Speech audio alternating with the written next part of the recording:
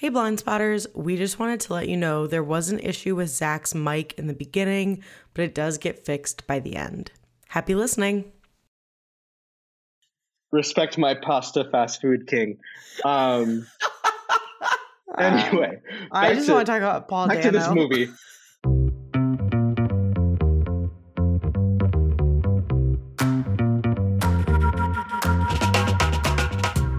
Welcome to Blind Spotters, a movie podcast about the movies we've missed. I'm Zach Pocklib. I'm Amanda Luberto. And today we're doing a movie swap about a couple of cool girls. I watched Gone Girl for the first time, and Amanda, what did you watch? I watched Bonnie and Clyde. Two bangers, two important films. Two cool girls. Yeah, two kind of dumb guys. Yeah. And it all comes out on my birthday, the 27th anniversary of this cool girl. Happy birthday to Amanda. If you don't tell Amanda happy birthday today, what the fuck are you doing? Tell her happy birthday whenever you listen to this. Like if you listen to this April 8th, happy belated birthday, Amanda. I'll take it. I love birthdays. So on not your birthday, on the day we are recording this, how are you doing? What have you been watching? I'm doing well. I've actually watched a couple of really good films recently. I watched Black Bear starring Aubrey Plaza and Christopher Abbott. In the Earth is a Neon production that I got to watch in some screeners earlier, but I finally got to it. And I don't want to really say a lot about either of these movies because I don't want to give away a lot of the information, but they're both really intense in pretty different ways, but both really were mind-bending and just really took me by surprise. And then I also watched Petite Mama, and also sort of mind-bending in a very more subtle way. But the movie was really, really touching and graceful, and I really enjoyed that one as well. What have you been watching? Nice. Those are some fun films. We love to twist the mind a little bit with what we watch. Yeah. I've been catching up on some more 2021 releases. I finally watched The Souvenir Part 2, Joanna Ogg's follow-up to The Souvenir Part 1. Love a coming-of-age story. Love a coming-of-age artistically story. Would recommend. And then I also finally watched The Worst Person in the World, and I was very touched. Amanda earlier in our lives said that I would love this movie, and turns out I would love this movie. Those two films, I would say that they're in my top 5 of the year. I've rearranged that list on my Medium account, and I probably would say The Worst Person in the World is my favorite movie of 2021 so far that I've watched. It's probably right up there with Licorice Pizza, if not past it. So enjoyed that. And then I also started watching Station 11, which is either the worst thing to watch right now or the best thing to watch right now, depending on how you feel. It rips. I don't want to say too much about it. I'm late to it. I missed the whole weekly releases of it, but really enjoying that. Hiro Murai directs some of the episodes, so it looks fucking beautiful. You already said this on an earlier pod, so it's also based off of a very famous novel. So if you happen to have read the novel that came out, I know that it is different enough from the TV show that it's been suggested, if you liked the show and you want to live in that universe a little more, that the book is worth visiting. So maybe you'll read the book. Yeah, I'm about halfway through it. By the time people listen to this, I probably am finished with it. I'm not that bad at TV. I will probably finish it within the next few days. So, yeah, I've been watching some bangers. But, like you said, it's based off a book. And I'm going to use that very minute point to transition to the movies we're swapping, one of which is based on a book, Gone Girl. And then you also watched Bonnie and Clyde. A fun double feature, honestly. And we wanted to talk about some cool girls on this International Women's Day. And both movies that I think you and I really wanted to watch and now have been able to watch. Which is really exciting for both of us. So we kind of got to cross something off of our lists that were both pretty high up. So that's also very exciting. But let's do the coin flip and let's start chatting. Amanda, what do you call it? Tails. It is heads. All right, Zach. Dude, we're talking about Gone Girl. What are you talking about? All right. I was going to save it to the end, but I'm down to talk about it now. No, I have so many thoughts. Let's get into it now. So, Zach, tell us what happened in this David Fincher classic, Gone Girl. Okay, Gone Girl. Good Lord, what a summary this is going to be. Okay, directed by the god David Fincher and written by Gillian Flynn, who is adapting her own novel. Okay, so this movie is set in Missouri, and on the fifth anniversary of Nick Dunn and his wife Amy Dunn, played by Ben Affleck and Rosamund Pike, respectively, Nick discovers his wife is missing. An investigation begins, led by Detective Rhonda Boney, who is played by Kim Dickens, and she's a little bit suspicious of Nick. And she's kind of like our avenue to start wondering whether Nick might have murdered Amy. A townwide search begins, and Amy's parents arrive to help. Here we start to learn about, Amazing Amy, which is a children's book series that Amy's parents kind of based on Amy, but improved on her life for the sake of the books. It's a really screwed up situation. But anyway, with the help of Amy's anniversary tradition of leaving Nick notes, Nick tries to figure out where she might have gone and what might have happened to her. And we start to get more and more suspicious about what role Nick might have played in her disappearance. Throughout the movie, we also get flashbacks to the start of Nick and Amy's relationship through the point of view of Amy's diary. The two met in New York as working writers and kind of had this picture perfect romance. But after they both lose their jobs during the Great Recession, the cracks kind of start to show. Nick then decides they need to move back to his hometown in Missouri to take care of his dying mother, along with his twin sister Margot, who is played by Carrie Coon. And things really start to go downhill from there. Nick begins teaching locally, and that's how he starts having an affair with one of his students. In the present timeline, Amy's disappearance starts to pick up national media attention, and the press parks itself outside of Nick's home. And Nick continues to do dumb shit that makes it appear like he might have actually murdered his wife. Eventually, evidence mounts up, including Amy's potential pregnancy, an increase in her life insurance policy, and these random big purchases that are apparently made by Nick. And Nick ends up finding all these things hidden in Margot's shed. Basically, he's fucked, and realizes he needs to get a lawyer. We cut to black, and then fucking plot twist, we find out Amy's alive. She framed Nick for her murder and is planning to kill herself. However, her plan kind of goes awry when her campground neighbors discover her big bag of money and rob her. This forces Amy to kind of ad-lib on her plan, and she seeks out her ex-boyfriend Desi, who was played by Neil Patrick Harris, whom Amy had filed a restraining order on previously. Desi helps Amy, but we realize rather quickly that Desi is terrifyingly obsessed with Amy still. Meanwhile, Nick is in this middle of this media circus trying to prove his own innocence and say he hasn't killed his wife. And he's realizing that Amy has framed him. So he also hires Tanner Bolt, a lawyer who is played by Tyler Perry, to help him prove that innocence and flip the narrative.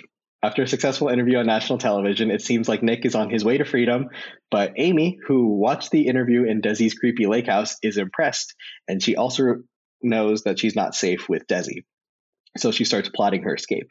One night, she finally lets Desi have sex with her and subsequently murders him with a box cutter. Then, bloody and haggard, she arrives back at her and Nick's house in dramatic fashion, and Nick is in disbelief. Detective Boney, who is now on Team Nick, tries to poke some holes in Amy's story of kidnapping that she had created, but the FBI sides with Amy. Amy and Nick proceed to play this psychotic version of House, and Nick plans to divorce and leave Amy, but then Amy reveals she's actually pregnant, having inseminated herself with Nick's sperm that he had produced for a fertility clinic. And so Nick, feeling responsible for the child, decides to stay with Amy despite Margot's objections. And Nick and Amy announce that pregnancy on national television. I know I skipped a lot and this movie jumps around a lot, but how did I do? That's the movie, dude. That's the description. You did good. There's a lot happening. Okay. Fucking Fincher. All right, tell me why you told me to watch this movie. So we're looking for cool girls. Obviously, there's the big famous cool girl speech. So it was an easy way to bring these two things together. But it is simply a movie I wish that I could watch for the very first time again. So I enjoyed living vicariously through you watching it for the first time. It is very top of my list of movies I wish I could erase from my brain and see for the first time again. So it was kind of fun to watch you go through it. Yeah, the term roller coaster of emotions should be reserved for movies like this. Good God. Yeah, great pick by you. So let's just get into it. What were some of your first impressions? yo, the twist still hits. Like, I knew what was going to happen in the movie because it's kind of unavoidable if you're a certain amount of online. And unfortunately, I'm the extreme version of that. And so I knew about the cool girl speech. I had heard it. I knew that Amy was actually alive the whole time. But the way the movie is constructed and the way the story is delivered, even if you know that, and if you let yourself like kind of be washed over by the first hour of this like who done it that they construct, the smash cut to black and hearing Amy say, "I'm so happier now that I'm dead," is cinema. Even though I knew it was happening, I still wanted to be like, oh shit, Amy's still alive. Like, it's so crazy that that still has the right amount of punch. And maybe it's because like even if you rewatch this movie, I assume that first hour sprinkles in all these little bits that, knowing what you know now, that you know the twist is coming, like all the seeds are planted or all the little shades are there, and you can kind of appreciate that part of it. Yeah, I mean, I've seen this movie a dozen times maybe, and the line reading from Rosamund Pike when she says, "I'm so much happier now that I'm dead." Every single time I'm like, "Yes! Let's go! This is so good." But when you watch it back, like you start to fully understand the lengths that Amy went to frame Nick. You know, when the detective notices that the picture frame is still up, you know it's because it knocked over and she put it back up. Like all those little things that you learn throughout, the very first time, you know, you get to rewatch it, you're noticing it a little bit more and more. And you actually like have a lot of respect for like how far she went to do this. And then also like I feel like Nick seems dumber every time I rewatch it. Like how did he let this happen? How did this all go? But it's extremely rewatchable for a movie that has like a big twist. And something, you know, going back to my comment about like Nick seeming really dumb, the next times you watch it, there's a line toward the end where she's like, "You think you'd be happy with some Midwestern girl? No way, baby, I'm it." And you like, the more you rewatch it, the more you realize that they are actually perfect for each other, despite this being like one of the most twisted situations of all time. Like he wouldn't have been happy with someone any less smart and manipulative because he likes to play games. That's why they go on a hunt every year for their anniversary. He doesn't just like want a gift. Like I don't think he wants to be trapped in a pregnancy or in a marriage. That's completely different. But like the type of woman who would do something like this is the type of woman who's enticing to Nick Dunn.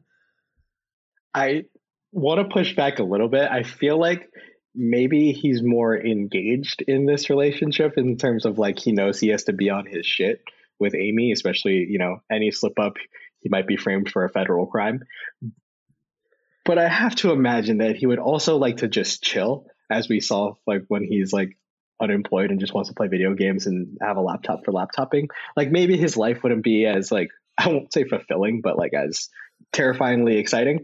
But I do think he would not mind just owning a bar with his twin sister Margot and like not really caring about his wife that he knows is not going to kill him.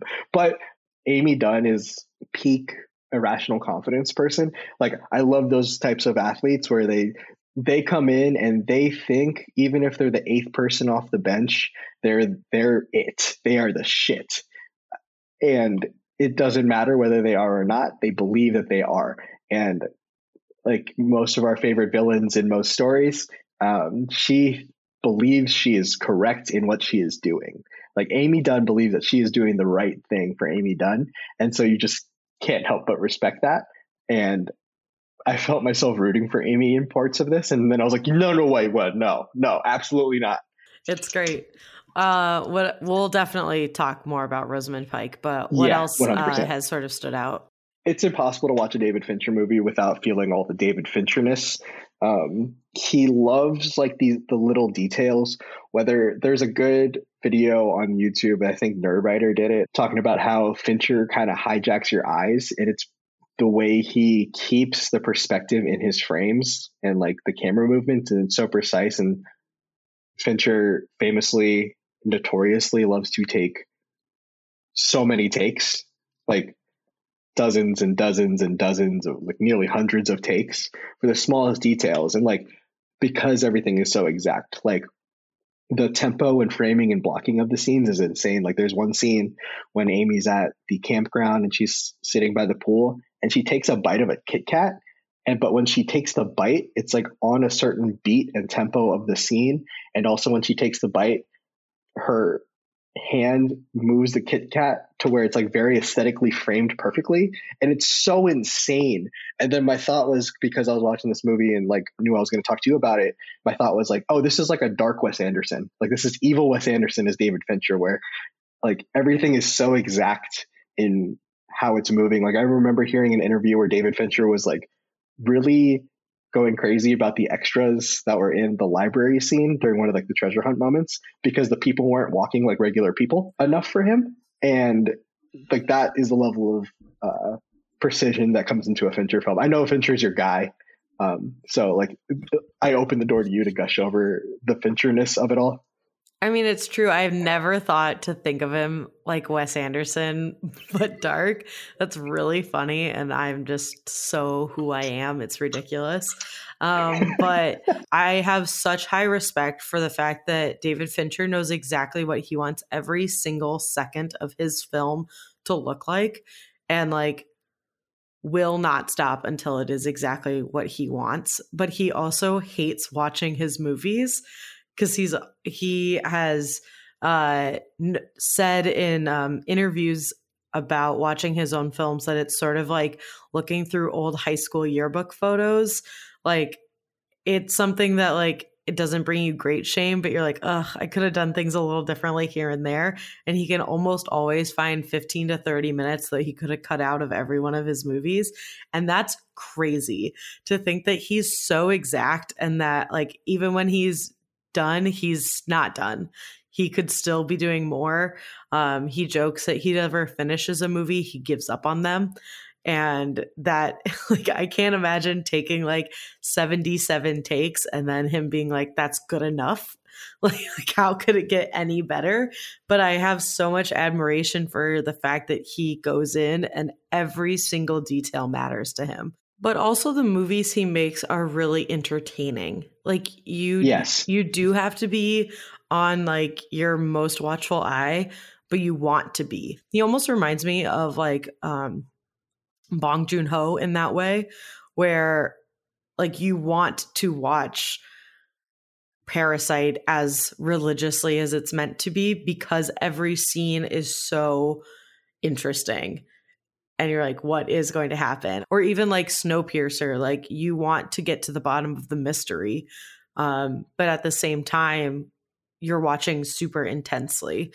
So I think that is a very interesting, it's a very interesting wire that he walks on. Yeah, I think, Fincher is definitely a master of the form. And, some filmmakers are particularly good at, layered storytelling or writing or pace of dialogue or something like that. But Fincher is in a totality as a director, just captures everything you want in a movie. Like you said, it's entertaining, and also there's like some scholarship that comes with it, but not in a pretentious way. It's just like, this movie rules, and also you can pick apart little small things if you want to, and that makes it even more enjoyable whenever you feel like it's almost like you're playing a game with Fincher while watching his movies and like being entertained. And then kind of the last thing that stood out immediately was the fact that Gillian Flynn was adapting her own novel. Usually you feel like with, book to movie adaptations, you lose a certain thing, or, they're just different mediums. So I always wonder how that story is being conveyed to a movie screen. And you can just tell like she gets the form that she was working with. Like, you can't write the same way in a book that you do for a movie. Like, we Mm-hmm. have journalism backgrounds, and we know that broadcast writing is much different than digital and print writing, like substantially. And we know that creative writing is much more different. I did not realize until looking into this movie that she also wrote Widows, which is the Steve McQueen crime movie with Viola Davis. Another thing that I credit to her is every scene ends on a strong point that kind of like pushes the plot or pushes characters forward. And it's like a page turner. Like every time the scene cut, it was like, what's going to happen next? And I really appreciated that. Like that, it creates the momentum of the story that is like so visceral in this movie. And this is probably not as important, but like because she is both the author and screenwriter, I just trusted the fact that this is the story she wants to tell, because we know that sometimes the movies can be far away from what the novel intended or the story that it intended to tell. But just given that the author is the same, I kind of just trusted it more in general. So what have you ruminated over since watching? What have you thought about most? Let's get into Rosamund Pike. Fuck what yeah. a freaking performance. She's perfect. Like it's pitch perfect. Like she feels perfect for this role. It almost feels mean to say like, oh, she was born to play this role, because she's also like very sweet Jane Bennett in Pride and Prejudice. But I can't really imagine someone else playing this like her. It's like a blank and layered performance. Her voice is even perfect. It's like this like breathy, deep cadence and voice, and she's British and wouldn't be able to tell. Yeah, like goddamn. I think that's why the cool girl speech hits so well, is because she speaks very like pointedly, and that speech is very punchy. But it also, not to bring up the scene again, but it reminds me of the end argument scene when she admits to Nick that she is pregnant and sort of what she did. And he is like, I can't believe this is happening. And she's like, this is the cunt you married. Like, this is fucking it, dude. You signed up for this because you kind of like it. And like, there are very few actresses that could play that where you're absolutely petrified of her, but you're also like, she's kind of right. Like, you kind of did. If she's people aren't suddenly like this. They always have sort of these tendencies. But I think another extremely incredible thing that Fincher did was find someone that the audience doesn't have a relationship with that is also at the caliber to act against Ben Affleck. How many people have we not heard of that could act against one of our generation's best actors? Like, that's truly incredible, because if you had put most any other actress in this position, there would have been too much baggage. We would have seen so many other things in Amy and maybe not been believable. And you have to believe that she can pull this off. It's the number one most important thing on this movie, is you have to believe that she's smart enough and witty enough and fucking cold enough to do this thing. And if you have an actor where you're like, oh, well, I know her from these types of roles, it might not work, it might fall through. And I think that that's like a huge testament of what she was able to achieve. I'm so hung up on the voice of it because you can feel whenever her voice is dripping with sarcasm or contempt or even joy. And like, it's very minute differences in the way she's delivering things. Like the way she sounds, this is such a strange comparison, but it reminds me of Gloria Swanson in Sunset Boulevard. And like Norma Desmond is playing this like silent film actress, but it's very dramatic and breathy and like down low. But Rosamund Pike's performance as Amy also carries like that venom of a person who's framing people for murder, for fun, basically. And I think the only other actor I can think of who could play this role, she's far too young at this point, I would love to see a version of this with Emma Stone. I feel like it won't be as good, obviously, and it would be more manic and like Emma Stone's face is more intense, but I do feel like she could do a certain version of this in like 10 years whenever she is the same age as Rosamund Pike is in this movie. But beyond that, it was crazy to see that Reese Witherspoon was originally tapped for this role, which would have been interesting because it would have been one of those performances where she was so dramatically playing against type. But Rosamund Pike was just this blank slate that you can put all the layers of like Amazing Amy to, I guess. It's interesting that you mention Reese Witherspoon because she is most notably the person who was pegged to play Amy Dunn. And I think it's sort of a good idea that they didn't go with somebody with baggage like that because, you know, there is an audience that will watch that performance and go like, that's Elle Woods though. Or like, that's the girl from Sweet Home Alabama. Or hell, that's the girl from Election. Like she has an inherent sweetness about her in so many of her defining roles. And there is like a bitchy aspect of her character in Big Little Lies, but her character is almost as if like Elle Woods grew up and just like moved to Monterey, California and like got really involved in like the PTA and like kind of became a bitch. Like there's like a waspy like richness to her that a lot of her characters have that I think I'd be like, why is Reese Witherspoon playing this part instead of like that is Amy Dunn? And it's a miracle that he found Rosamund Pike, in my opinion. So we did talk about the power of David Fincher, but he re-teamed up with a score team that you've noted here in this movie as well. Yeah, so unfortunately, the other thing that has hung in my head the most is the box cutter scene. Incredibly violent, incredibly brutal. Bottom 10 ways to go out?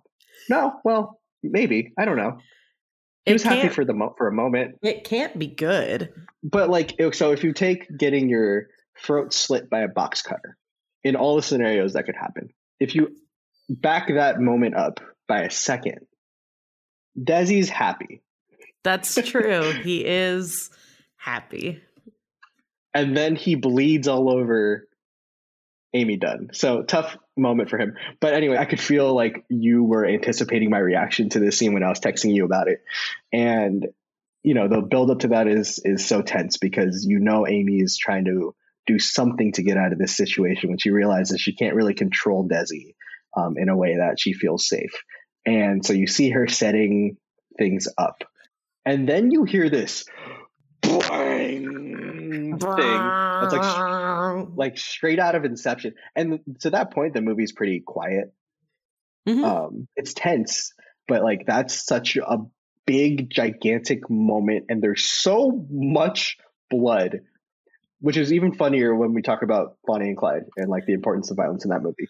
But it's disgusting. Like I'm a wuss. I'm the first to admit it when it comes to movies and movie moments. But it's one of those I was like watching it through my hands because Neil Patrick Harris was just bleeding out all over the white sheets and Amy. Yeah. It reminds me of two other very famous scenes in cinema. The blood coming out of the elevators in The Shining.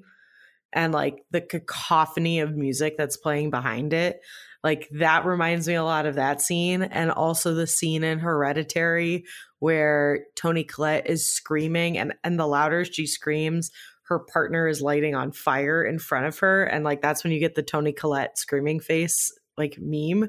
But it's just this like intense eruption of like noise and mayhem that's like all happening. It's like so loud that it's almost silent.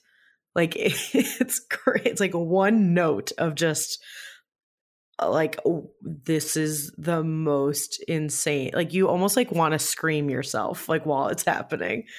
It's so gross. So, but it's so intense and it's so visceral. And like we mentioned, the score from Trent Reznor and Atticus Ross is insane. And like to that point, again, the movie's score is really leaning into this like neo-noir whodunit pondering kind of tempo of music, and it just shifts so hard. And like Trent Reznor and Atticus Ross are probably one of our top 5 movie composers working right now. And like you said, this is the third time they worked together with Fincher. They worked on The Social Network and The Girl with the Dragon Tattoo. And it's not to make a music pun, but it's pitch perfect. That's so good. So let's move on. We did talk about sort of like the Ben Affleck of it all, but let's really get into the Ben Affleck of it all. Very important part of this movie is the celebrity complex and media narrative cycle. And what a perfect person to put into the role of Nick Dunn Ben Affleck is. One of our most famous leading men working today, a man who has been in the tabloids forever, who has accepted that media spotlight, who has been shunned by Hollywood, who was graciously reaccepted by Hollywood. GQ called him the most overexposed actor in 2003 when he was dating Jennifer Lopez the first time. I think you've previously said on a podcast that David Fincher kind of molded the story of Gone Girl, the movie, as like a look into the idea of Ben Affleck. So do you want to kind of get into that a little more? Yeah, I mean, it's rumored that he chose Ben Affleck specifically because of the way he smiles in press photos. And he knew that this was a guy that could be easily fooled, but also a scumbag, but also is in the right. Like he could see all of those things in the way that he was portrayed as Ben Affleck, the celebrity, you know, maybe not Ben Affleck, the person, or Ben Affleck, the actor, but Ben Affleck, the celebrity figure. He's like, oh, this is like how Nick Dunn would also react. And I think that that is, again, like excellent choosing for Finch to have put these two together. And it did, like, it came in a point where he was shunned by Hollywood at this time, and kind of could have used a movie like this. He was basically on like the comeback run because he had Argo a couple of years before this. He had kind of started to make headway as, you know, establishing himself as a real good and borderline great director and producer. He had The Town in 2010, and then in 2014 he comes out with this. And the scene where somebody is criticizing him on TV, which happens a lot, and he's like, "I'm so sick of being picked apart by women." And I'm like, is that Nick or is that Ben right now? Like, what's going on with that? Totally. And because we're younger, so we didn't have like the same relationship to Ben Affleck that people who like grew up in like the 90s, where he's at his peak of like Good Will Hunting and like Chasing Amy. But so like that celebrity complex, looking back on it, is even funnier knowing that he had gone through all of this and now he was on the other end and he had his second Oscar and he does Gone Girl. And it's like, this movie did like $300 million at the box office, which is crazy to think about now. And then he decided to play Batman, which I get it. He has kids. And like when you have kids, you just want them to be impressed by you. I think he has said in an interview that he was going for the 19-0 Pats season. And like the Pats, he took an L in the peak moment. But I think he's a good Batman. Not to make like a hipster pick, but like I wouldn't scoff at an argument that to say like Ben Affleck is a better Batman than like Christian Bale. It's just that Christian Bale's movies were better. This can get into the whole Andrew Garfield Spider-Man thing. You heard it here first, folks. Zach thinks Ben Affleck is the best Batman we've ever had, and also personally hates Christian Bale. That's what Zach said. That is not what I said. I will get my lawyer. I will be exonerated. He thinks that the new Batman, not for Zach, uninterested. Ben Affleck perfected Batman. That's what he's saying. No, I'm all in for Robert Pattinson. Let the record show. Wait. The movie's about to come out in 2 weeks. Yeah, it's gonna freaking rip. The movie will have just come out the weekend that this episode airs. Emergency pod. Emergency pod. Robert Pattinson. Christ. Anyway, back to this movie. Back to a good role, an agreeable good role from Ben Affleck and an agreeable good performance. What's great is that he's also like, he's bulking up for Batman at this point. And so he just is like a husky. You believe that he maybe was like a middle linebacker in high school for his Missouri Salt of the Earth football team. And that physicality kind of adds this, like jockiness to Ben Affleck's already kind of dumb frat boy persona that he can kind of play on. And it's picture perfect. It also adds to the fact, again, like Rosamund Pike needs to be believable, but also like Ben Affleck needs to be believable. His size is really important because you need to believe that in a very tense argument, he could have killed his wife. Like, you need to believe that he's big enough to have overtaken her in the middle of a fight and could have like scooped up her body and put it somewhere. And if it was an actor with any less heft, it may not have been as believable. And even more than the physical stuff, like we can get into the media narrative of this part. Like that's such a crucial part of this story is the media's take on the case and like the media's fascination of this disappearance and potential murder, and the way that that's so critical to the pressures on the characters, and like the way that Nick eventually like manipulates the media into favoring him, and then that's what brings Amy back. Like that whole part of it is so like underrated because you can get stuck into the complex of Ben Affleck and the complex of Rosamund Pike's performance, but the media part of this is almost as prevalent as like the whodunit. I just wanted to wrap up the Ben Affleck part with when he and Amy have shitty sex, and then he's like, "We should go to Outback tonight," is so funny. Like that's the nightmare scenario of like me at 40. Although love a bloomin' onion. Who doesn't?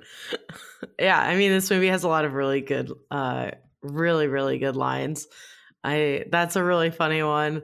I think my favorite is probably, "You two are the most fucked up people I've ever known, and I specialize in fucked up." Like that makes me laugh. Oh my God. Every single time. Also a great line, and you texted me this, is when Amy is explaining how she pulled everything off and she spreads the blood everywhere and she's like, "Clean it poorly like he would," or something like that. I love it. Every time I clean my kitchen, it's like, okay, I think of her. Oh my God. What are some of the first things you looked up about the movie? Should I know my partner's blood type? Zachary, but like I don't know my blood type. When the cops were questioning Ben Affleck and they were like, "What's her blood type?" Internally, I was like, shit, should I know that? And then I was relieved whenever Ben Affleck left the room, and then they were like, "No, we don't know our partner's blood type." Good.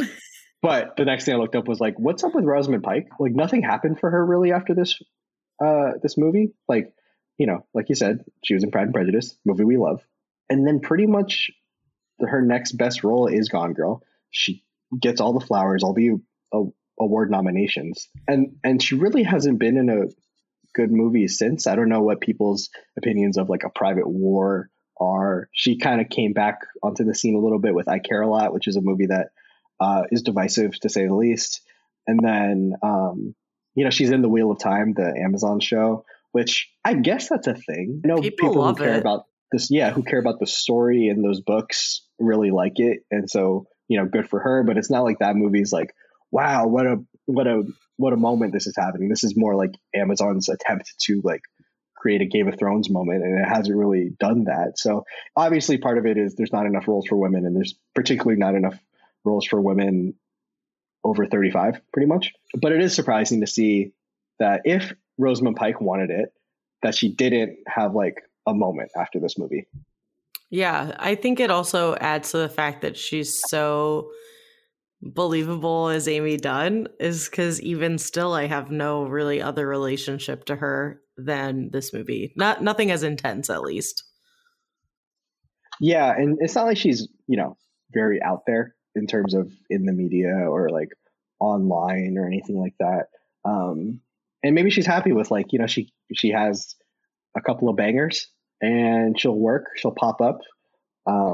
But that's kind of it. I mean, who knows? Maybe in a decade and a half, she'll come out with another iconic role, and then we'll be like, who has a better 3 performance or something crazy like that. But it is questionable. It is something I think about, or I've thought about. And the other last thing I looked up, which as always is the Oscars. Like I said before, only Pike was nominated. This was also the hashtag Oscars So White year. So, take that as you will. I forgot about that. Yikes. Yeah. So did the Oscars. All right. So there's a lot going on in this movie. Is there any questions you have for me about Gone Girl? I'm so sorry, but can you give me your Fincher rankings? It's so fluid that since you asked, I have changed my list 3 times. But I'll give you all 11. There's only 11. I'll run through them quickly. Okay. I'm only going to go through his major feature films that he is credited as the sole director of the movie. He had a lot of other stuff beforehand. But we're going to start at Alien 3, which is also number 11. And I will say that really, like, 9 and above, I kind of all love the same, but, you know, they have to go in some order. So I'm going to go 11, Alien 3, 10, Mank. So sorry. 9, Panic Room. 8, again, a movie I love, but 8, Benjamin Button. 7, Fight Club, which feels criminal. 6, The Game. 5, Girl with the Dragon Tattoo. 4, Social Network. 3, Gone Girl. 2, 7, and number 1's like my favorite movie of all time, Zodiac. That's an Amanda Fincher list. This is not a list of like his best movies. Also, ask me tomorrow; they'll all be different. Where does Mindhunter kind of go into this? Mindhunter is really, really good. I would put Mindhunter sort of in the middle. I definitely still think that like my top 5 are all better than Mindhunter, but I mean I would say it's on par with The Game, a movie that I don't think gets nearly enough credit for how good I think it is. But also like Fight Club is truly an iconic movie. And like, I think he's got 6 other films I like returning to more. But it's so hard. And I also ride for Benjamin Button, and not a lot of people do. I will say one of the greatest cinematic moments of the 21st century is Brad Pitt on the boat in that movie. What a scorcher of a man. Potentially the hottest Brad Pitt's ever looked. I love this argument. Thank you for putting yourself through that exercise for me. Another one, and the last question I kind of have for you is, you talked about loving the performances that Fincher can get out of his actors. So who is an actor that maybe you'd like to see in a Fincher movie that hasn't been in one yet? So one that's been on my list for a long time is actually going to happen this year, which I'm really excited about. Michael Fassbender. I think that he plays really wicked characters, and this will be Fincher returning to some of his most like depraved writing and directing again, which like hell yeah.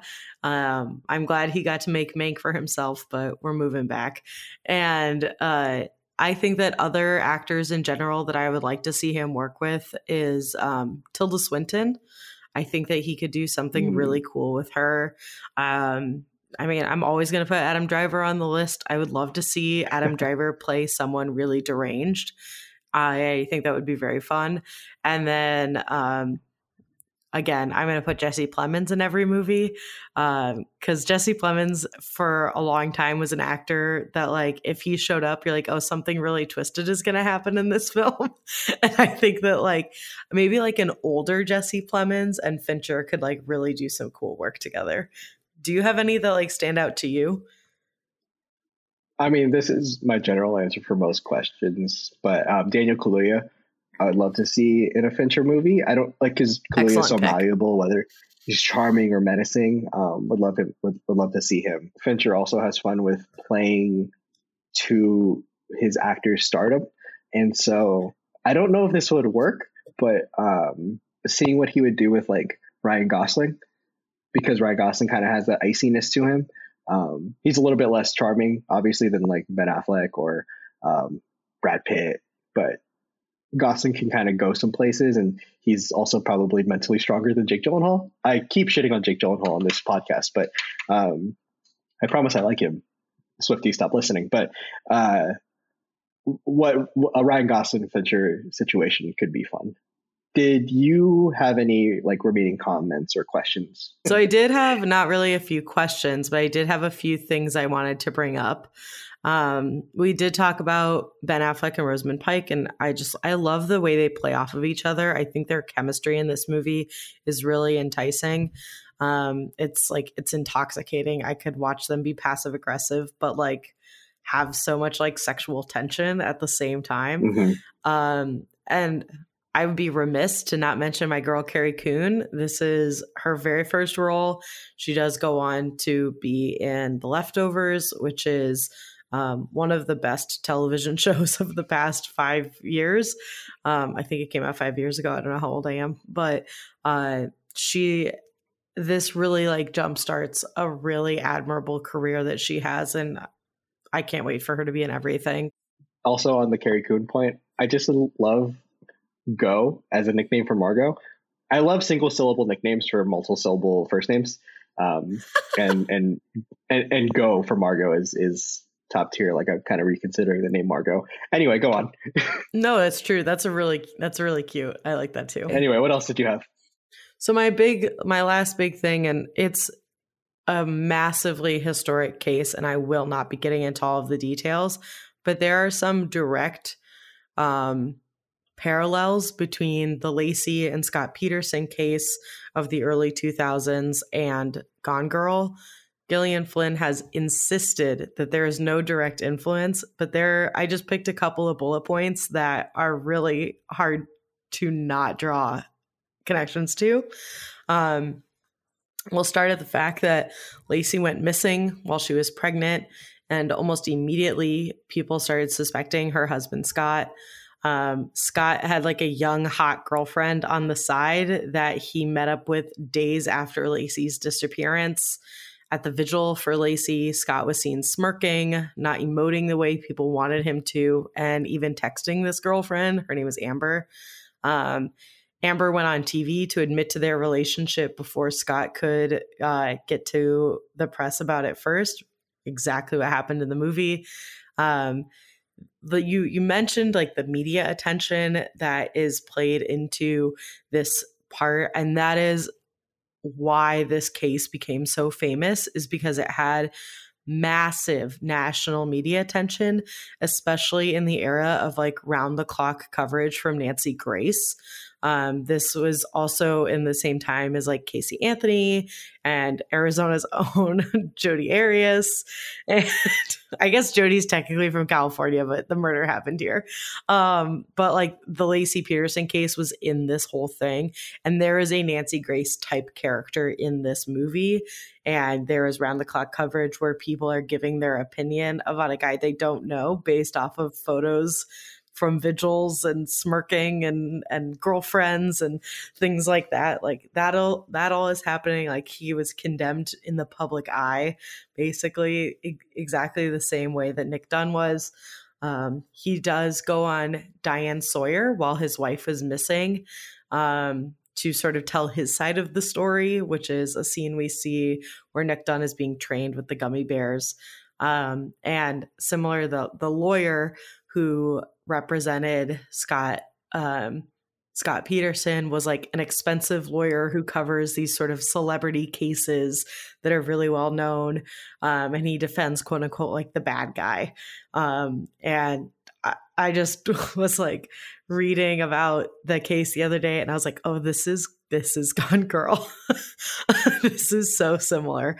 Unfortunately, the difference is Lacey Peterson was found decapitated and dead, despite being 8.5 months pregnant, and Scott was sentenced to death. So it is a very different ending, but there are just so many similarities that I had to at least run through a couple of them, because it's almost like I can see the scene from Gone Girl reading about this case. And that was Amanda's True Crime Corner. True Crime Corner. Do-do-do-do. Or more like dun-dun. Dun-dun. I appreciate you and your dedication to true crime. Thank you. It's an ailment. Would you watch this movie again? Absolutely. This might be the best movie you've had me watch so far. It's like this or Get Out. Silence of the Lambs is probably up there. But I mean, shit, I watched clips of this movie on Twitter when it popped up and I hadn't even seen the movie. So like, and I enjoyed the movie so much. Of course, I'm going to rewatch this at some point. I might skip the box cutter scene, but this was a banger. So thank you for that. Anyway. All right. You ready to get to Bonnie and Clyde? Cue the ragtime music. But first, let's take a break.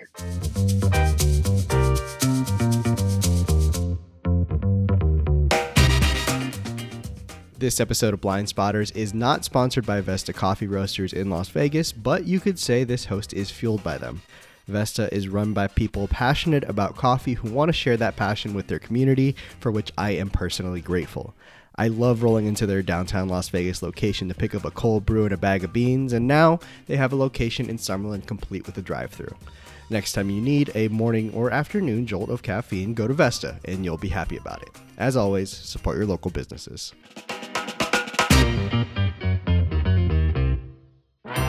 Amanda, they're young, they're in love, they rob banks. You watched Bonnie and Clyde.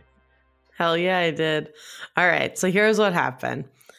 While trying to steal her mother's car, Clyde Barrow meets Bonnie Parker in small town Texas. After chatting, she doesn't believe that Clyde is a bank robber, so he has a stick up with a small shop with very little loot in order to prove it to her.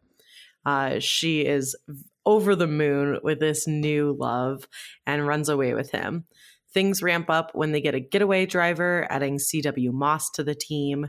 The trio later meets up with Clyde's brother Buck and his wife Blanche. Blanche is pretty vanilla and a little erratic, and it drives Bonnie crazy, all while Clyde is trying to keep the peace because he likes hanging out with his brother.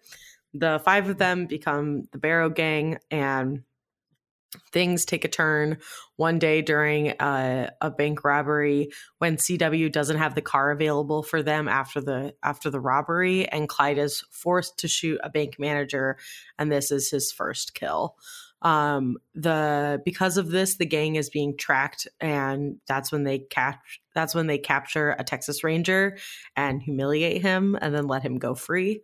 Later, a raid gets out of hand, resulting in the death of 2 policemen, Blanche getting her eye shot, and Buck taking a mortal wound to the head. In police custody, Blanche gives away the name of CW. The Texas Ranger uses CW as bait to catch Bonnie and Clyde, but Bonnie picks up on the fact that they're not safe, so they get out of there. They hightail it out of there.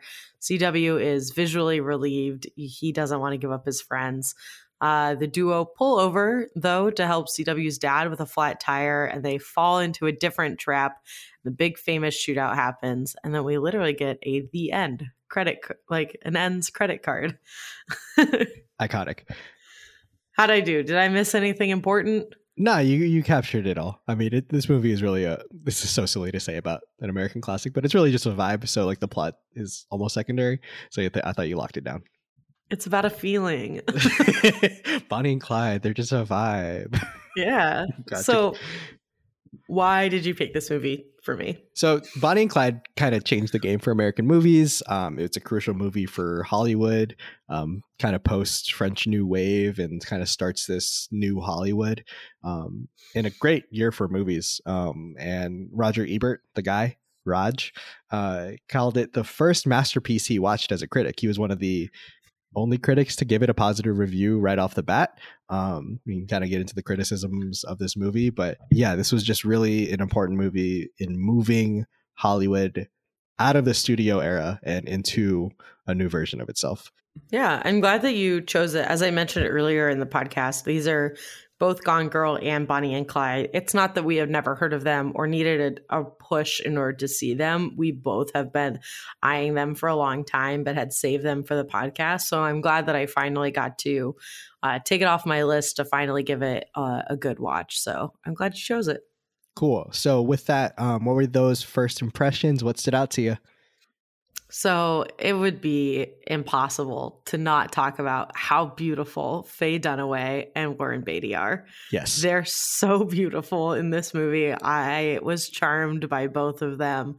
So this is all my research is essentially 3/4 assed, I'd say. Not half-assed, but definitely not research. But originally, Shirley MacLaine was signed on to be Bonnie Parker. But once Warren Beatty joined the project, they had to get a new actor because these two people are brother and sister. Yes. I had no idea that Warren Beatty and Shirley MacLaine were siblings. Everyone in Hollywood's related. Never forget. It's just there's like only like 7 families, but there are. Obviously, they can't have brother and sister playing this like iconic love duo. So they auditioned a bunch of different actresses, including Beatty begging Natalie Wood to be in the film. It's like another true crime story one day, but ultimately the part went to Faye Dunaway, and Beatty really had to be convinced that she deserved it because they had worked together before and found her extremely difficult to work with. And so he says that she got the part by the skin of her teeth, which I think is so funny to think that someone is being like, maybe Faye Dunaway. Yeah, especially like we just talked about Gone Girl and Ben Affleck. And Ben Affleck literally was like, hey, Fincher, can we put Emily Ratajkowski in this movie? Oh, let's not forget that one of the many reasons that Fincher chose Rosamund Pike is because she looks a lot like Faye Dunaway. Yeah, Faye Dunaway. What a stunner. Breaking news. Absolutely. And this movie does a lot in terms of like, you know, violence in movies, yes, but also just like sexuality and handling that in movies. And these people, like you said, are just classically beautiful in a Hollywood way. Warren Beatty's like lips are 2 repellent magnets where his like teeth are always showing, and it's beautiful. I love it. It's so cute. Great job by him. Great job by Warren Beatty's teeth. Excellent work by Warren Beatty's teeth. But yeah, it's hard to ignore that these two really just look great. Faye Dunaway instantly becomes like a fashion icon. Like her rendition of Bonnie Parker and like the costuming, you know, not to degrade it to this, but like Halloween costumes for years to come. Yeah, anytime you see like a gangster girl, like it's basically a Bonnie Parker rendition. Yeah, and like the cultivation of their image is so crucial to, you know, the characters of this movie. It is great. What else stood out to you other than, you know, just obviously being able to look at these two? So not only are the actors beautiful, but like the whole movie is very beautiful. It's very soft, and obviously it was recorded on film and not digital, so that adds a lot to it. But I like how soft the lighting is throughout the whole movie because it really plays in juxtaposition with how violent the movie is. And it almost romanticizes the violence, which is like the Bonnie and Clyde story in reality and in the movie like has always been romanticized. So I thought it sort of fit very well with the tone of the film as well. The movie is also a lot funnier than I thought it would be. There was a lot of very like quippy dialogue that I laughed at. I guess like I chuckled at, but I was like, oh, that's kind of fun. Yeah, because you have to believe like these two people are so charming. Like these two characters are so charming and they are having fun. Being these kind of Depression era celebrities. And yeah, it's one of those movies that you file under like the, oh, this has jokes kind of canon. It's also how I felt about, what was the Paul Newman movie we watched for the pod? Yeah, The Sting. I wanted to call it The Stand, but that's a completely different movie. What were some other stuff what was something else that stood out to you? I know that you had knowledge of Bonnie and Clyde previous to watching the film Bonnie and Clyde. So curious about your thoughts there. Yes. So there are some historical inaccuracies. Obviously, this is not a documentary. They get the vibe of Bonnie and Clyde. So I really only mentioned the ones that I thought were the most important to like how the movie was different. And I have a few more later on, but the two met at a house of one of Clyde's friends over hot cocoa, which I think is very sweet. Instead of her like nakedly standing at a window watching him rob a car, it's like a little different of an energy, but they met very like innocently at 19 and 20, so they were pretty young when it all happened. She was actually married to a man who was in jail for murder when she met Clyde Barrow. She was always kind of a associated with bad guys. And while they were together and robbing banks, there was a really bad car accident that left Bonnie burned and permanently disabled. In a movie that's so violent, they could have put it in there, but also Faye Dunaway probably would have been like, hell no. They robbed mostly mom and pop shops and like small town banks. And like we said, this is the Great Depression. These are not people with money. So they were basically like robbing from the poor for their own benefit, which was pretty shitty. But weren't they also like celebrated in a way of like kind of taking back some wealth for themselves in the Depression? Like I remember I saw reading some stuff that like they were celebrities because they were kind of this people going after fame and celebrity and wealth in a way. This was also the same time as like any of the like Public Enemy like robbers and like early time gangsters. So there was like a celebrity aspect to a lot of these people.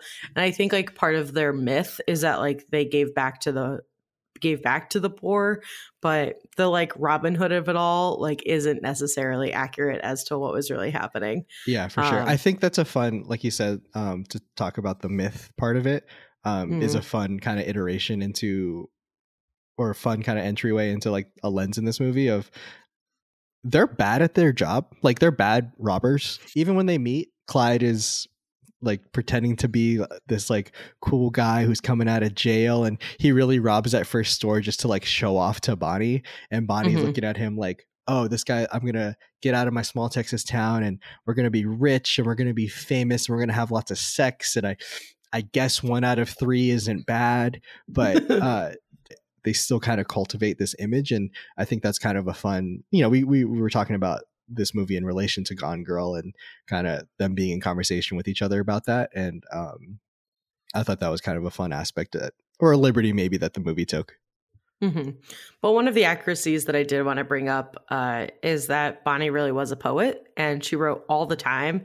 And after they were both deceased, journals of her poetry and photos, like ones that are famous now, but like that they're posing for in this movie that the movie is playing off of, were found with her journals once they had both passed. So those like artsy aspects of Bonnie were very accurate, but she was no like innocent girl who found a rough and tumbling guy. Like that's not really what she was all about. But it's not a doc. It's a movie. They're allowed to take liberties, but I just thought those were like some interesting ones that I noticed as I was watching the movie.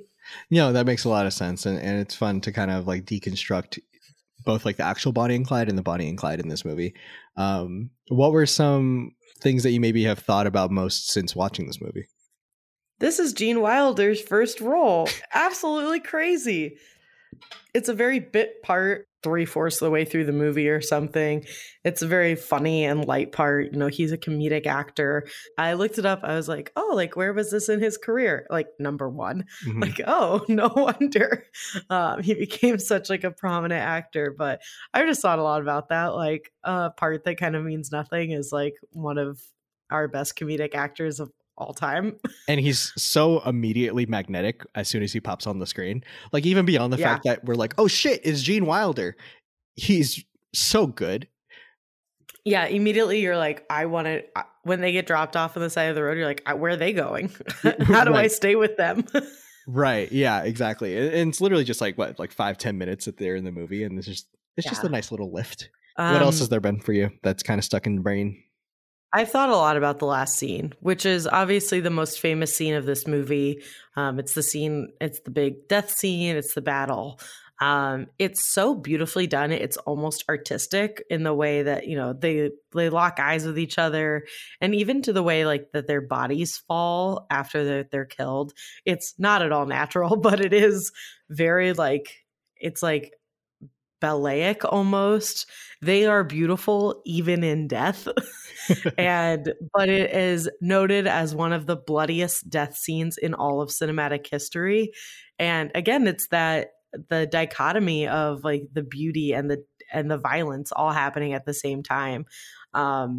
and the scene seemed to go on for 5 minutes, but also 11 seconds.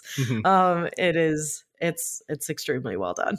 Yeah, this was one of the first movies to ever use squibs, which are like those small little explosive charges that you put on actors' bodies, and they have a blood bag on them, and simulates that. What I love about the scene the most, and I didn't realize it until rewatching it this time, was the way it's cut, because leading up to the scene, and classically, of course, this happens, everything's finally happening for them. Like they're in the paper, they're really happy, they finally have sex, which is an aspect that we'll get to, and they're just loving life. And then all of a sudden, the script flips, and they realize it at the very last second. And the way it's cut, it's like really, really, really fast close-ups of them realizing that they're dead. And it's beautifully done, and it's so influenced by the French New Wave, Francis Truffaut and Godard, and even The Last Shot. Like other movies might, give a wide shot or stick on the wide shot of just seeing Bonnie and Clyde dead. But instead you are looking through a car window at the police force looking at Bonnie and Clyde. And then this movie ends in silence, and you look at people looking at Bonnie and Clyde rather than Bonnie and Clyde, and kind of the lens of a lens onto these two people encapsulates what they meant more than who they were in a way. Another thing I've thought a lot about, obviously this is, one of our first best gangster movies, a very violent movie. And I wanted to know, I could easily assume that a lot of movies had been influenced by this one, but I wanted to know more about which ones. And the ones that I found that are movies that have noted, like the producers of these movies have said, like Bonnie and Clyde is an influence on this, are all pretty fucking famous movies. Like we've got The Wild Bunch, The Godfather, ever heard of it? The Departed, Queen and Slim, True Romance, and Natural Born Killers, which are like all famous, gun violent movies. And like Bonnie and Clyde is such shorthand for just like a guy and a girl who are hot and like committing crimes. Even in like Black Panther, they're like, your Bonnie and Clyde skit is over. Like it's just one of those things that's in the culture. Yeah. Watching classic films is interesting because everything afterward is so influenced by it that like going back to the original sometimes is not as fulfilling.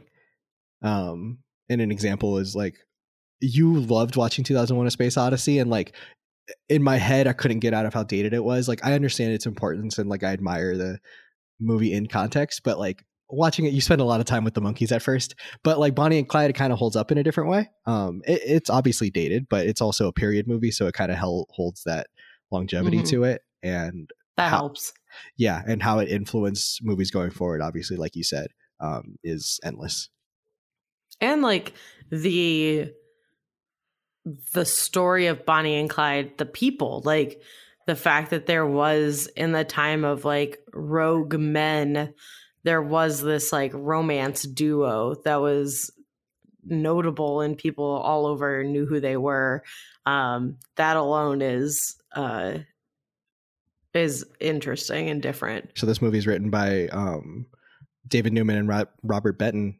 They were just working at Esquire, like they were not filmmakers. They just decided to like adapt this story.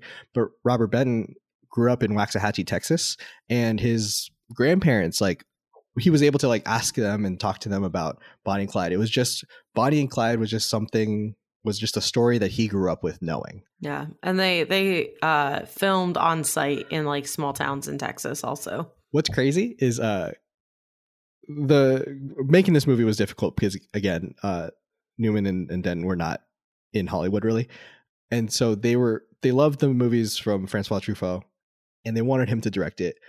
He was close to directing it. He didn't because he wanted his first American movie to be Fahrenheit 451. But Truffaut was like, "Hey, Jean-Luc Godard," and they met with Godard, and apparently Godard wanted to film this movie in New Jersey during the winter. Oh no, very different. And they were like, do you know the weather of that? Like, and this movie is supposed to be in Texas. And Godard allegedly said, I'm talking cinema, you're talking weather, goodbye. Which is iconic. That's king shit right there. So, given that there's like such a history or whatever, what was the first thing you looked up about the movie? The very first thing I looked up that we talked about, I wanted to know if Clyde Barrow was impotent. It is such a major part of his character in this movie. If you had to give like 3 descriptions of Clyde Barrow, the character as portrayed by Warren Beatty, like his sexual like downfalls would be one of the things you talk about.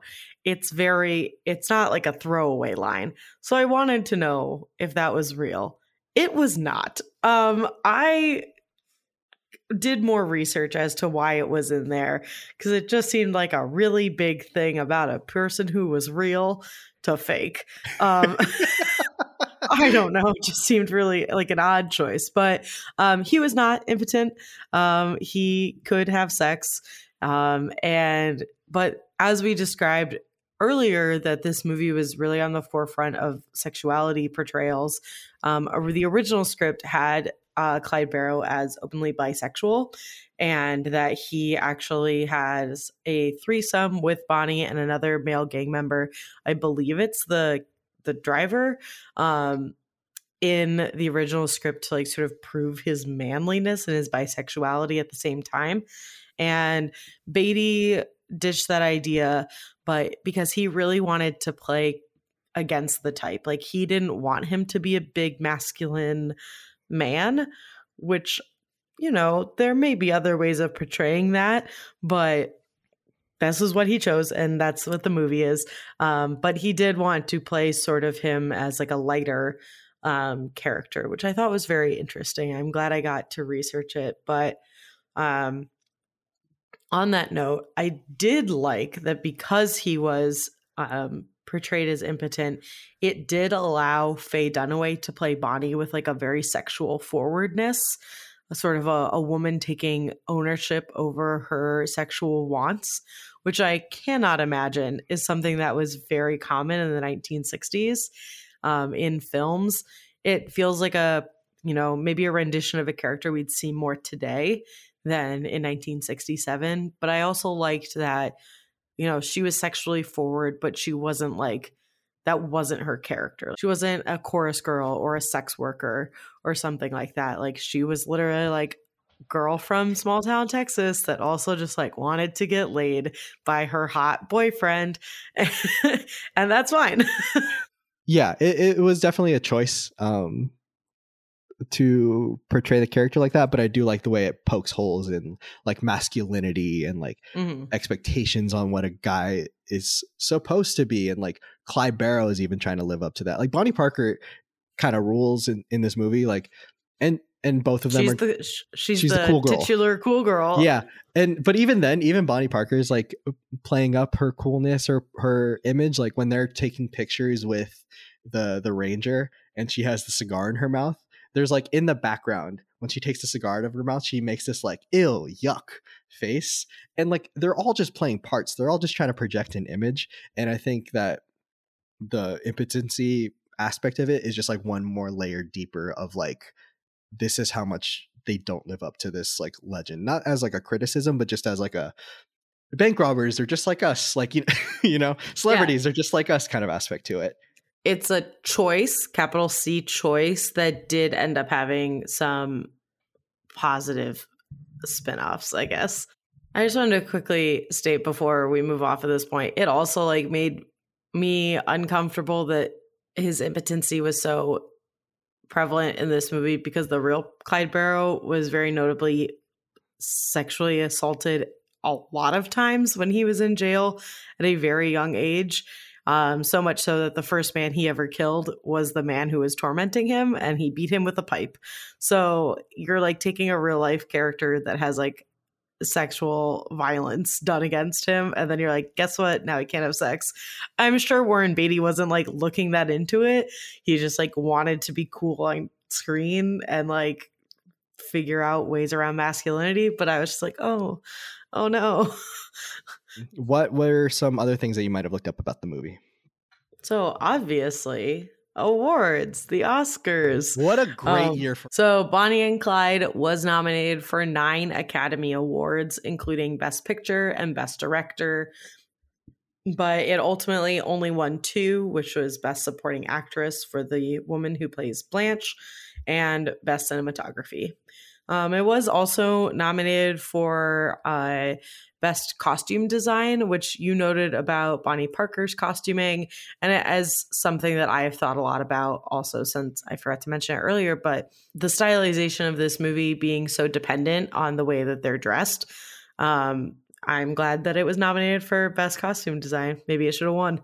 Speaking to like the awards part of it, I just want to run through the Best Picture nominees. Let's do it.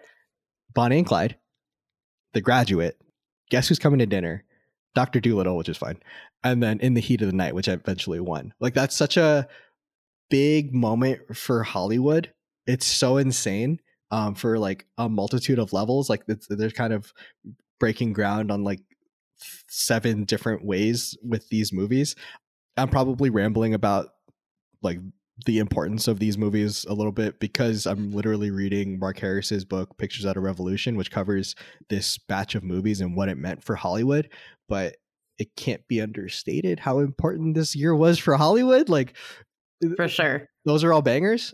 Also, like, interesting that it's paired with The Graduate, like 2 movies that have a lot of sexuality at the forefront.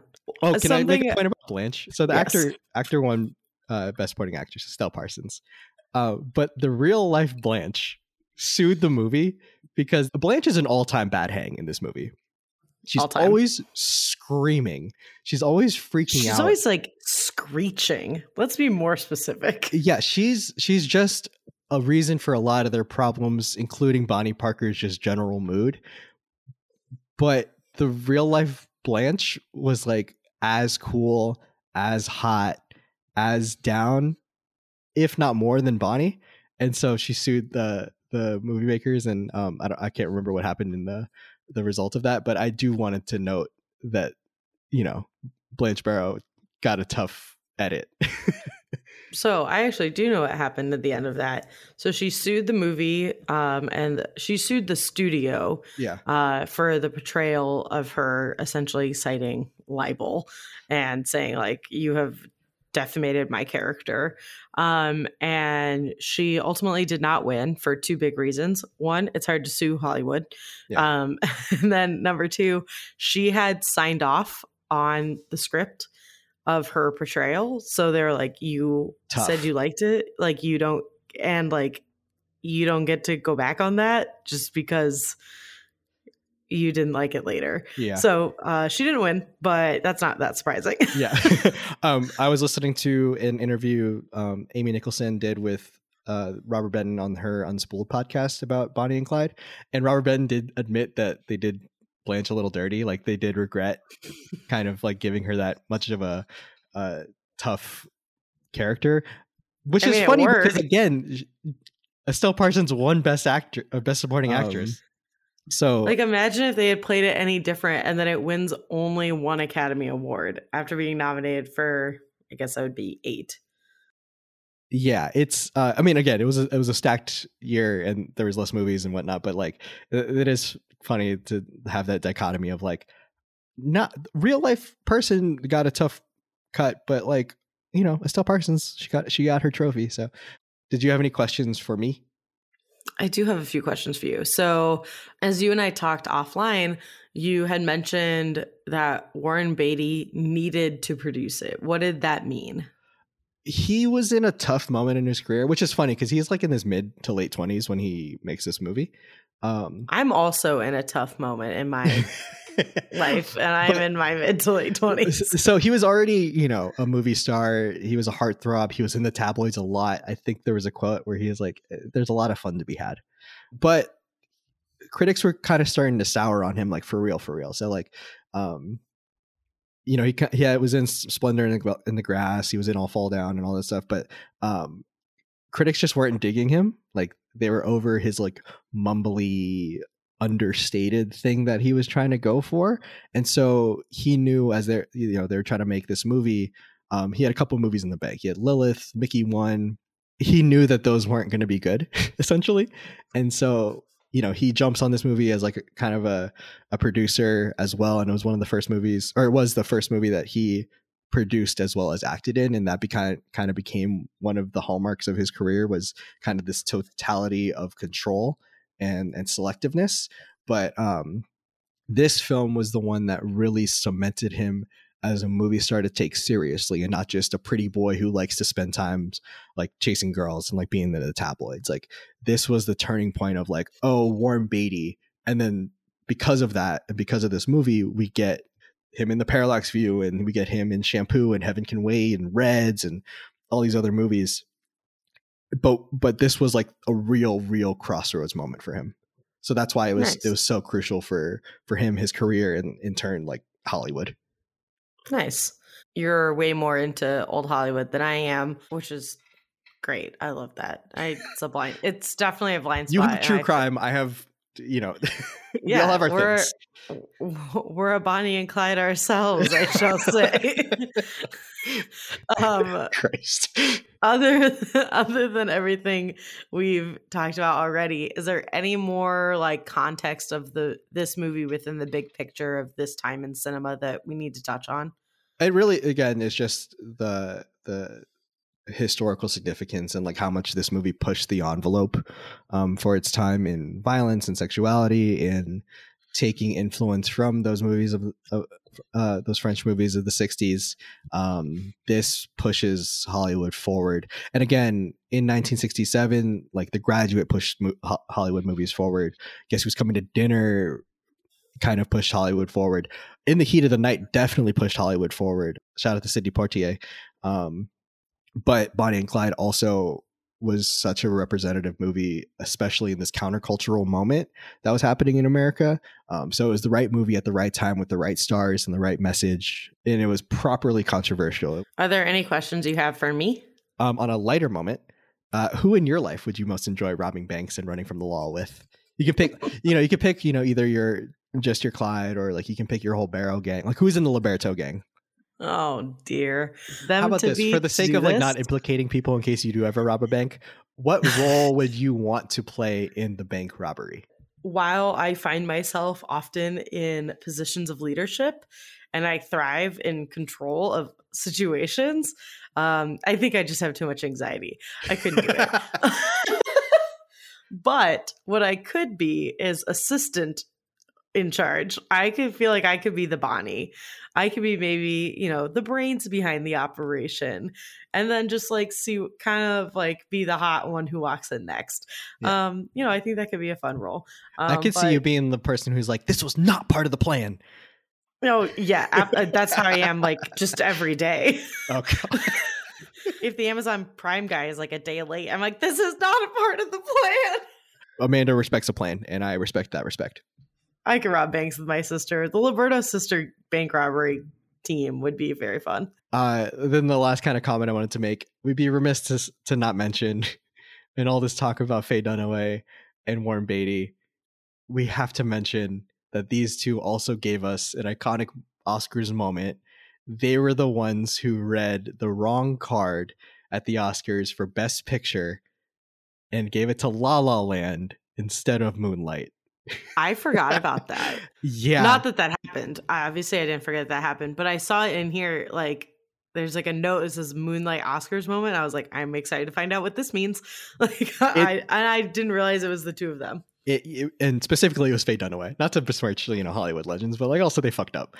And it was that iconic duo, Bonnie and Clyde, disappointing on expectations again, and really clearing the way for Jane Fonda, who was a person who was considered for Bonnie Parker, to nail the moment when she read off Parasite for Best Picture.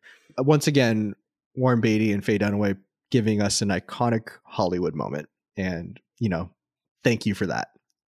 Absolutely. I just have one more comment before we wrap up.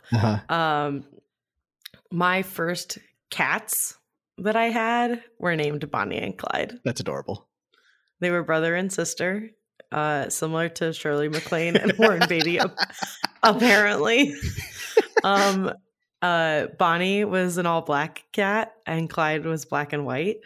and they were the best cats ever. And my parents had them like at the time I was born, so I like there's like baby photos of me with these cats. That is beautiful. Bonnie and Clyde. Beautiful. Great cats. And also to the Warren Beatty, Shirley MacLaine thing, I do appreciate Hollywood siblings who like go by different last names, a la Jonah Hill and Beanie Feldstein. Just kind of individualizes them a little bit. I mean, like how like Nicolas Cage is related to the guy who made The Godfather. Like the director? Like Francis Ford Coppola? Wait. Yes.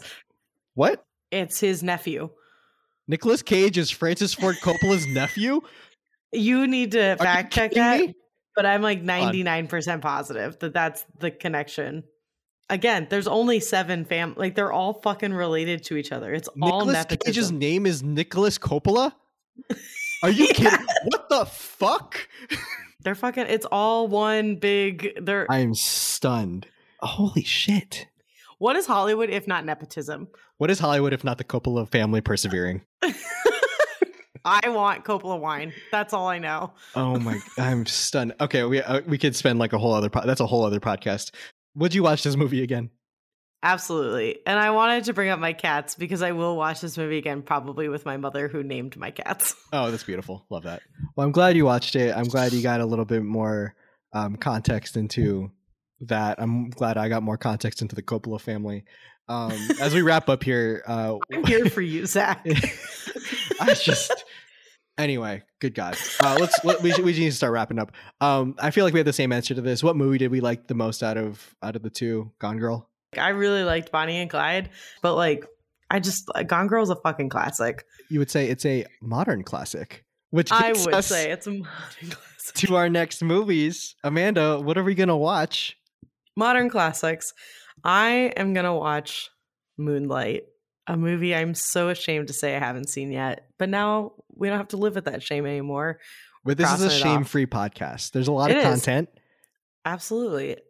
I just haven't gotten to this one. So this is my modern classic that I'm going to dive into is Moonlight. And Zach, in a very different atmosphere, what is the movie you're dealing with? Should I just do like the... That movie, that scene in the theater made me so uncomfortable. I'm going to watch The Wolf of Wall Street. I'm sorry, Marty. I'm sorry, Leo. I'm sorry, Matthew McConaughey. I'm sorry, Margot Robbie. Sorry, Jonah Hill. Yeah. Oh, fuck. You should be most sorry to Jonah Hill, who is an absolute star in this movie. I can't wait to talk about Jonah Hill's fake teeth. We're going to talk about some modern classics, modern bangers, movies that have come out since the 2010s that are definitely in the quote unquote canon. And we're talking about the whole movie canon. We mentioned Moonlight and the Moonlight moment before. We're talking about Faye Dunaway and Warren Beatty. Can't wait to talk about that movie. Barry Jenkins is the freaking man. This movie is absolutely beautiful. And like Martin Scorsese. The fuck? He's not related to the Coppolas, is he? Like, not that I know of. Who knows? You know, if you trace it back far enough. Real quick, Amanda, what do you know about Moonlight already? So I kind of don't know a whole lot. I do know that it's a predominantly Black cast. I know that there is dealings of LGBT sexuality. I know it was snuffed and then rewarded at the Oscars. I do know that Mahershala Ali gives, a stunning performance. But that's really all I know. I'm not too sure about, mostly like the plot of this movie. So I'm very much looking forward to finding out. And what do you know about The Wolf of Wall Street? A movie that's almost impossible to know nothing about because of the internet. Yeah, I know a ton about the movie. Like, I know it's Marty. I know it's Leo. A lot of people say it's Leo's best performance. We'll probably get into that. I know it's about Jordan Belfort. I know it's about Wall Street. I know it's about money and capitalism and the American dream. Yeah, it'll be a fun conversation. I already can't wait. But, along with those, what else is on your watch list, friend? So I'm finally getting to a couple of movies that you've seen. So maybe we can talk about them. But Bergman Island is now on Hulu, so I'm going to try to check that one out. The Last Duel, which I probably, for spatial audio reasons, should have seen in a theater, is now available on HBO Max, and I'm excited to see it. Shout out to Ben Affleck. Shout out to Ben Affleck. I was going to say we have to talk about Adam Driver on this podcast. So like shout out to Adam Driver. And then there's like I don't love TV comedies, but sometimes they're really good. And I really like Will Arnett. I am a huge fan of Arrested Development. And he has a new improv sketch comedy show coming to Netflix called Murderville, where he's the only person who knows who the killer is at the end of each episode. And he brings comedians on to try to solve this case, but it's all improv to the comedian. It seems very fun. It seems very charming. There's a lot of actors that I like that are going to be on the show, so I'm gonna at least check it out. Hopefully it's good. I mean, if you're listening to this in March and it's shit, I didn't watch it. You can't. Don't hold it against me. What's on your list? So I'm gonna be finishing Station 11. Yes. Obviously, shout out to Mackenzie Davis. And also, when you're listening to this, the Oscars will be soon. And so I'll be rounding out the 2021 slate, trying to watch Red Rocket, Drive My Car. And then along with that, for some reason, I've decided to watch Ingmar Bergman films. I guess for some reason, like he's one of the great directors ever. And so I'm finally kind of diving into all of that. What a sad man, but... Mm-hmm. There's a lot of sad men. We support them and their art. That's true. Shout out to Adam Driver. Shout out to Adam Driver. But yeah, so definitely gonna watch that. Thank you guys so much for listening. You can always find a new episode of Blind Spotters on the second Tuesday of the month. I'm sure by now we've made it very clear on social media and maybe even an episode that we are now on more streaming platforms. We are not just exclusive to Spotify, because you can find us on Spotify still, Apple Podcasts, Stitcher, Amazon Music, if that's what your game is. There's a handful of other ones, and we're so excited to kind of be available to everyone. So you can find us, subscribe wherever you feel fit, wherever your heart's desires. You can also follow the podcast on Instagram at Blind Spotters Pod. Love doing a couple polls every so often. Those are fun. Zach is over on Twitter at Blind Spotters. Give us a follow. We love to talk movies with you guys. Zach, where can people find you on the internet?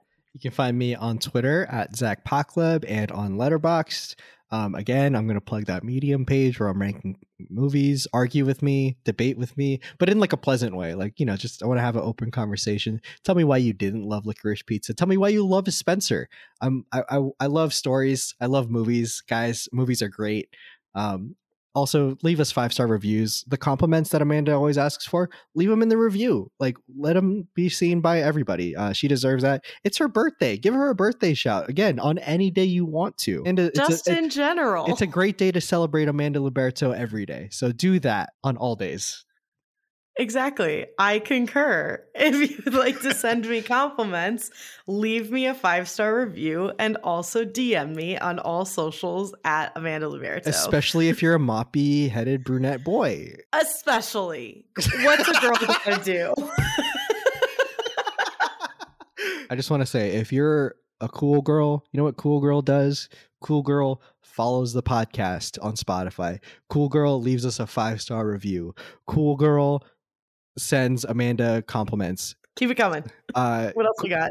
Cool Girl retweets Blind Spotters on Twitter. Cool Girl follows Blind Spotters on Instagram. Cool Girl agrees with all of Zach and Amanda's opinions. Or debates kindly. Cool Girl watches Adam Sandler movies and Greta Gerwig movies.